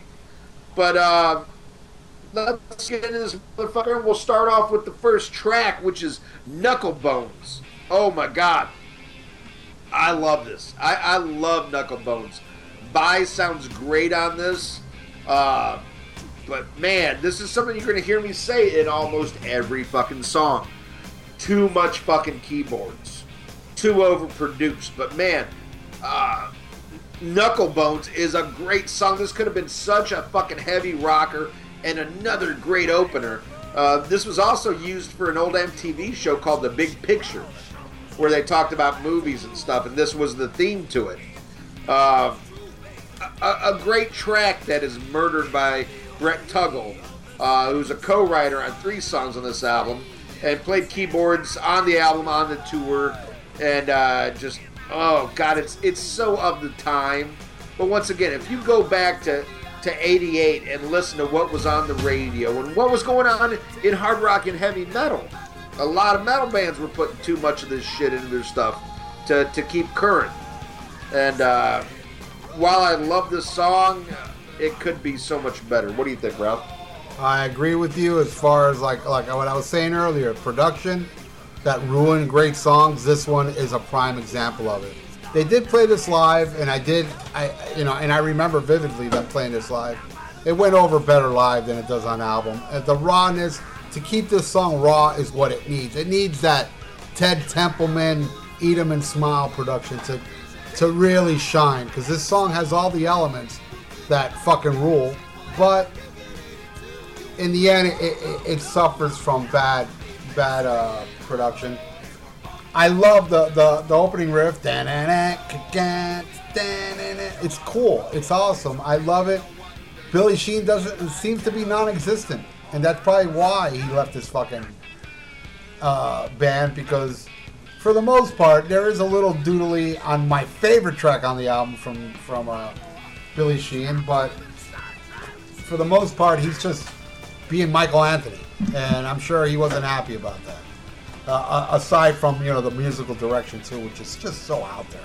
But this is one of the songs that I do like on the album, but another one of those songs that I like, but the production just ruins it. All right, so I'll go into the second track, which you love and I hate it. When I first heard this song, I was like, what the fuck is Dave doing? What is this? It sounds like Van Hagar to me. It's just so happy and horrible. Funny thing about this song was many years later, when Fox developed the hit popular show 90210, Beverly Hills 90210, they wanted to use this song as the theme song to the show. But it was brought to Dave's management, and Dave's management turned it down. And Dave didn't know this at the time. So when Dave caught wind of this, like years after the fact, he got really mad at the management because he would have okayed it. And if this was the theme song to Beverly Hills 90210, it would have, really kept his bank account healthier than your filthy little mouth did. So that's a little backstory on this song. I really don't like Just Like Paradise. I felt like this was a career killer. Along with the next video was just as bad. But go ahead, Ian. What do you think? All right, well, you touched on what I was going to bring up with the whole 90210. And I got to admit, when this song came out, I loved it. But now it's almost cringeworthy. And I think like lyrically and the spirit of the song is classic Dave, classic Van Halen. But man, with all the other shit thrown in, it just neuters the fuck out of it. It just neuters it. But again, I think he was once again, his ego couldn't handle 5150 doing better chart wise. And he was trying to compete like, well, I'll out pussy you. And this song, You know, he did, but this was a hit. You know, it went to number 6 on the Hot 100 chart, and number 1 on the rock mainstream chart. So it was a hit, but there also was a backlash as well. I totally agree on that. Yeah, it killed it for me. It really did. What do you think of the next one, Ralph? What's the next one called? Bottom Line, right? Yes, Bottom Line. Bottom Line, like Knucklebones, the same thing. Great song. Awesome song, ruined by... The production is just too slick. It doesn't have the... It's kind of like shaved balls. There's no hairs on it. This actually was the song that opened the show. The Skyscraper show was opened with Bottom Line. This is the song that started the show, and I don't know, man. It was just...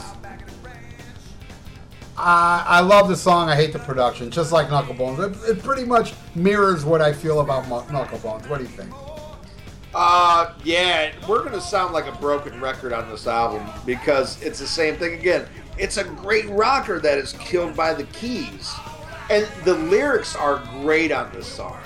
I mean, Dave always brings it with the fucking lyrics, but Bottom Line is fucking awesome. And this, I could have heard this on fucking Diver Down, and what would have been fucking amazing. But the keys just fucking kill it. Neutered as all fuck. But then we go into the title track, which I love this song. I think it's a great song, but it's a kitchen sink song. You know, by everything is thrown into this fucking song. I mean, god damn, I don't know if there's an instrument or some kind of fucking keyboard thing that isn't thrown in, but there's something about the song I really dig. It's really different too. But there's something about it. I love the vocals on the song. Really, really good track, but kind of sounds out of place. And that's hard to say on this album, but it sounds out of place.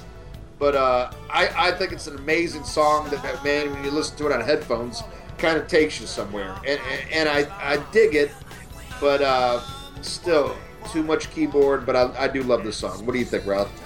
Absolutely nothing I like about this song whatsoever. Nothing. I hate it. It's horrible from beginning to end. Nothing grabs me. I don't like it. It's fucking pathetic. I don't even know what the fuck he's trying to accomplish here. Is he trying to be Frank Zappa-ish? I don't know. I don't get it. It's like, hey, look, my guitar player was in Frank Zappa, so let's bring some of that element in it. No, Dave, you're not Frank Zappa. You're David Lee fucking Roth. Okay? I don't want to hear you trying to be avant-garde. It just doesn't work.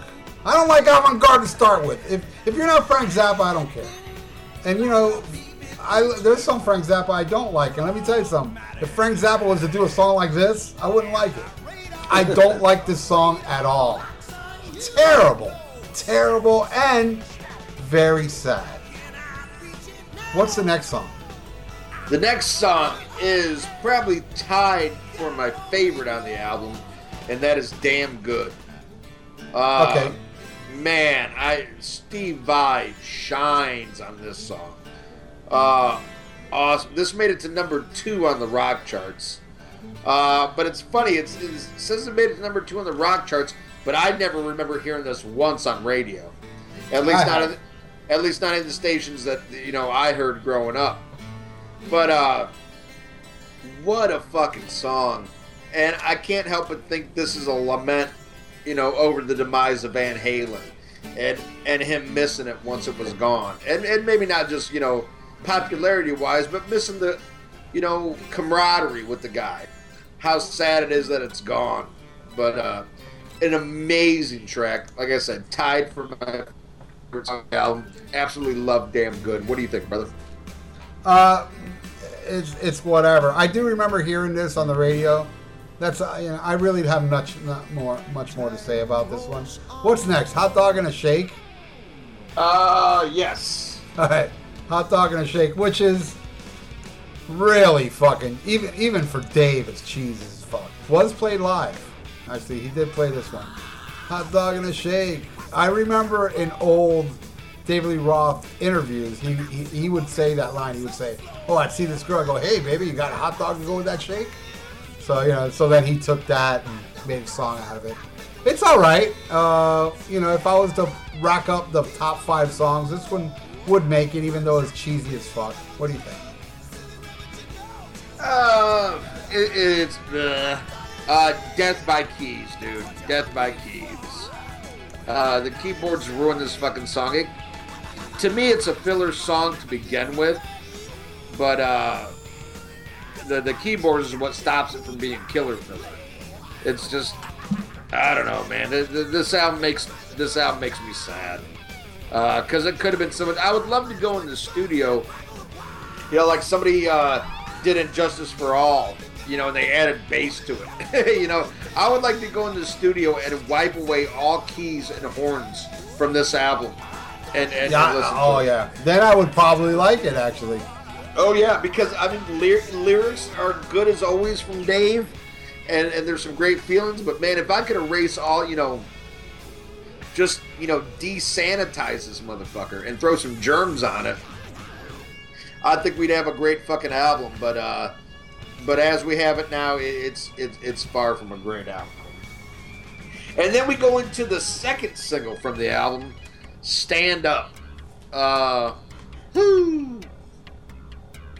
Half of this song I love, and the other half I hate. And my other note is fuck you, keyboards, because this is catchy. This could have been a good hit single, but it was so neutered and just, I don't know. It's like trying to compete with Paula Abdul, even though it didn't come out yet. But it's that kind of shit, But then it kind of goes back to what Billy Sheehan was saying that Dave was trying to do with this record, was do something that's like, dance music meets big rock music, with all kinds of, I don't know. It's just a fucking mess. I don't know. I'm really torn. There's a lot of shit I hate about this song, but there's certain stuff that I love too. But overall, it's a swing and a miss. What do you think, Ralph? Terrible. Nothing I like about this song. From beginning to end, it sucks. It's horrible, and the video matches how stupid it is. Because the video is like, whoa, man, what the fuck is this crap? A bunch of cardboard buildings. Another reason why this, the backlash that people just saw David Lee Roth as whatever. Without Van Halen, you suck.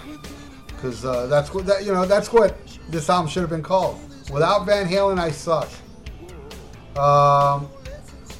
Which is unfortunate because I really love the next album, which we should review. Because I thought the next album was back to basics. Anyway, I hate this song. What's next? Hina? Is Hina next? Hina is next. All right, Hina. What an amazing guitar solo on Hina.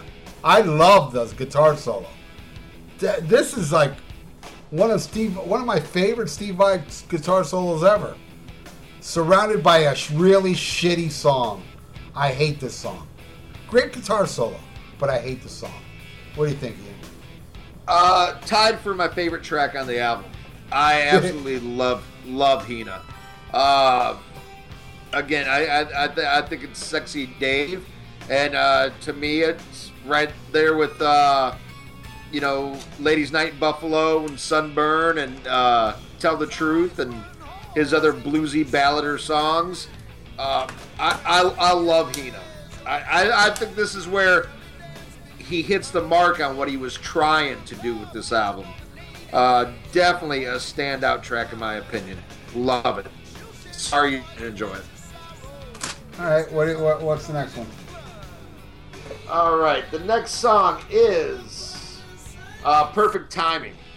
And this is the last song that he wrote with Brett Tuggle, the keyboard player, who he wrote Just Like Paradise and Stand Up, and also wrote the song Perfect Timing. Again, to me, it's a great song if it was stripped down. The basics here are awesome, but this is just shitty. What do you think? Well, this is my favorite song on the album, and I actually don't even mind the shitty production to it. You know, you hear a little Morse code thing going on during it. I try to send a message, and this is a song where they said on MTV he was making a video for, which never happened. I think this song could have saved his career because it's very catchy, much more catchier than Just Like Paradise. Less cheesy, a little more ballsy. But it's I love this song. I've always loved this song, and he did not play this live, which was unfortunate. But this is a great, great song. My favorite on the album. But it's also tied for my favorite with the last track. Oh man, I don't know. Maybe the last track I even like more, which is Two Fools Born a Minute. Which I've done this several times on Facebook. I take that little quote from the song and I put it on my status. It says, "See you in the funny papers. That's where I'll be. They say 2 fools born a minute. Guess that makes me 3." Genius. That's classic Dave. And I want to say a funny thing. This is a true story. When I first bought this album, I got really stoned. I got high. And I'm in my room with the headphones listening to this album. And I swear to you, I'm not lying. When this song's on, I'm just like, I'm beyond stoned. That was some good weed. And I'm just staring at the stereo.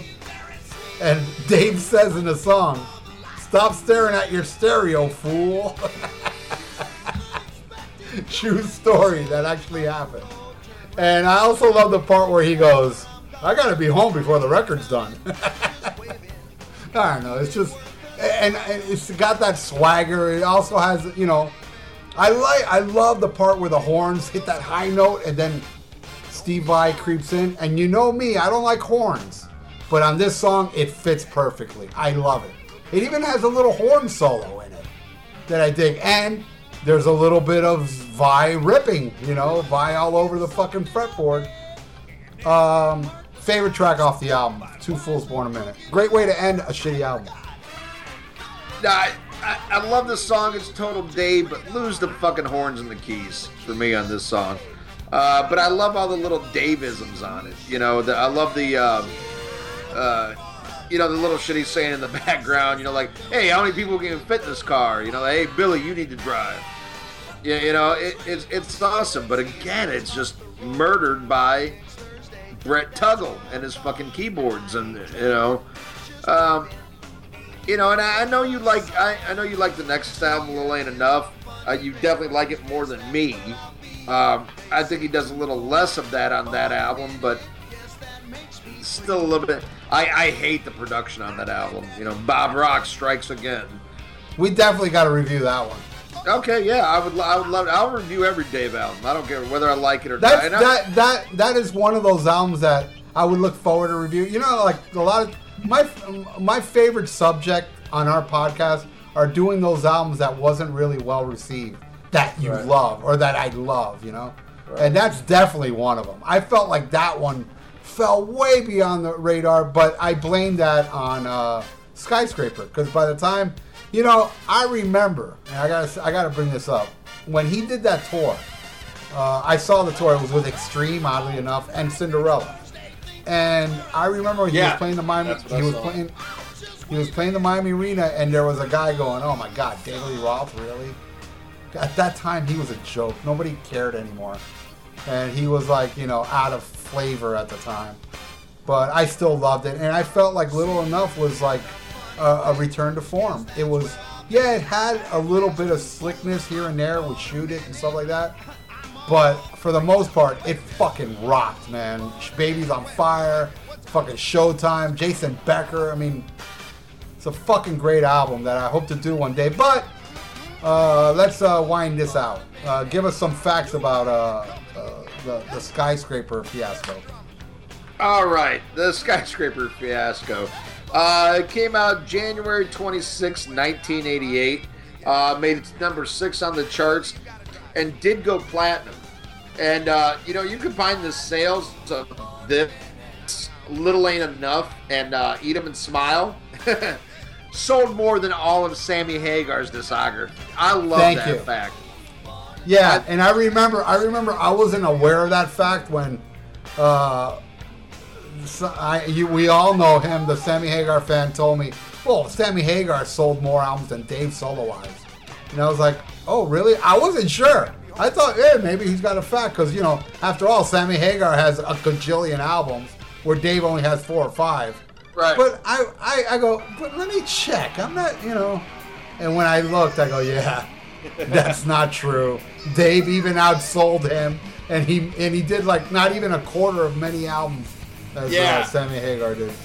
Yeah, I love that. With a third of the albums, he fucking still beat him in solo sales. So suck on that, fucking Bette Midler fans. Even though we both agree this isn't a great album, we both David Lee Roth.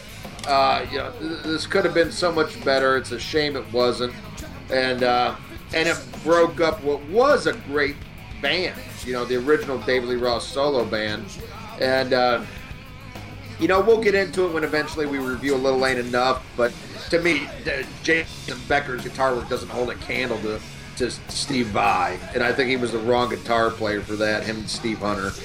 But anyway, we're talking about this album.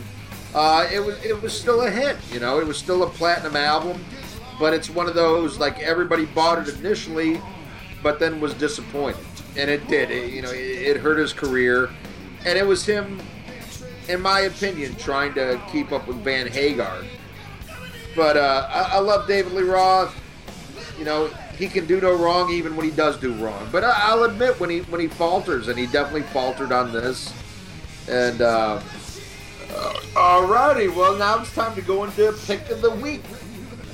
Ralph, are you prepared? Hell no. Alright. Well, I'll go into my Pick of the Week, and it's something I just know Ralph is going to fucking hate. Why do you do this? Well, because I just got a feeling you're not going to like this album, but I like it. It is a Odd and Sods record by Jane's Addiction. Yeah, I don't like that band. Yeah, and it's called Kettle Whistle. And it has, some old demos, some live stuff, some old tracks that were re-recorded, with new bass by Flea at the time. And I really dig it. To me, it's the last Jane's I really gave a fuck about, because all the reunion albums that followed this, without Eric Avery, I really didn't give a shit about. I mean, it's a shell of what they used to be. But this album, I think, is definitely worth picking up, and I just love that it's all over the place and mixes the live with the demos, and it's got a good, weird kind of flow to it. If you like Jane's Addictions, check out Kettle Whistle. It's my Pick of the Week. All right, my Pick of the Week is, I guess they're a joke to many people. Brings out the racism in people when you mention this band. People refer them as Loudness. 1985's Thunder in the East by Loudness is an album that I love from beginning to end. There's something about Akira Takasaki's guitar playing, one of the greatest tones I ever heard. It's so sharp and to the point. It's so amazing. And I think the songs on that album are really great. Yeah, the singer has this heavy accent. We could be together. Rock and roll crazy now. Yeah, okay. I know a lot of people find that as jokey. I find that as kick-ass. Hey, I love the Scorpions and Claus as an accent. It's like, come on, man. I mean, all right, love it or not, whatever. It doesn't matter. I respect your opinion. But me, I think it's an amazing album. One of the best albums to come out that year. I think it was 85 or maybe it was 86. But I thought it was 84. Oh, I could be totally wrong on that. It was the first album in my predictions to fail, because I predicted Def Leppard be huge. Every band that was huge in the 80s, I predicted before they became huge. Iron Maiden, Def Leppard. I was really good at predicting shit that was going to take off. Scorpions. And I thought Loudness was going to be the next thing. And that was the first time I was ever wrong. But I still feel that album has held up great. Lines Are Down. Great fucking album. I'd like to review that one day. Getaway. Like Hell. Heavy Chains. Fuck, that album rules, man. I love it. That is my Pick of the Week. Loudness. Thunder in the East. All right, check it out. That is a good album. Now we got to go into fan of the week, and that is Andy Bowman or Bowman. I'm sorry if I get that wrong. But you are our fan of the week, Andy. You've added a lot to the page.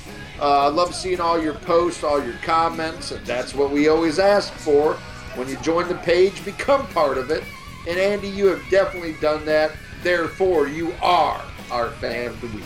All right. Well, if you enjoyed this episode, and we know you have, come back next week. Wow, I'm almost intimidated about this.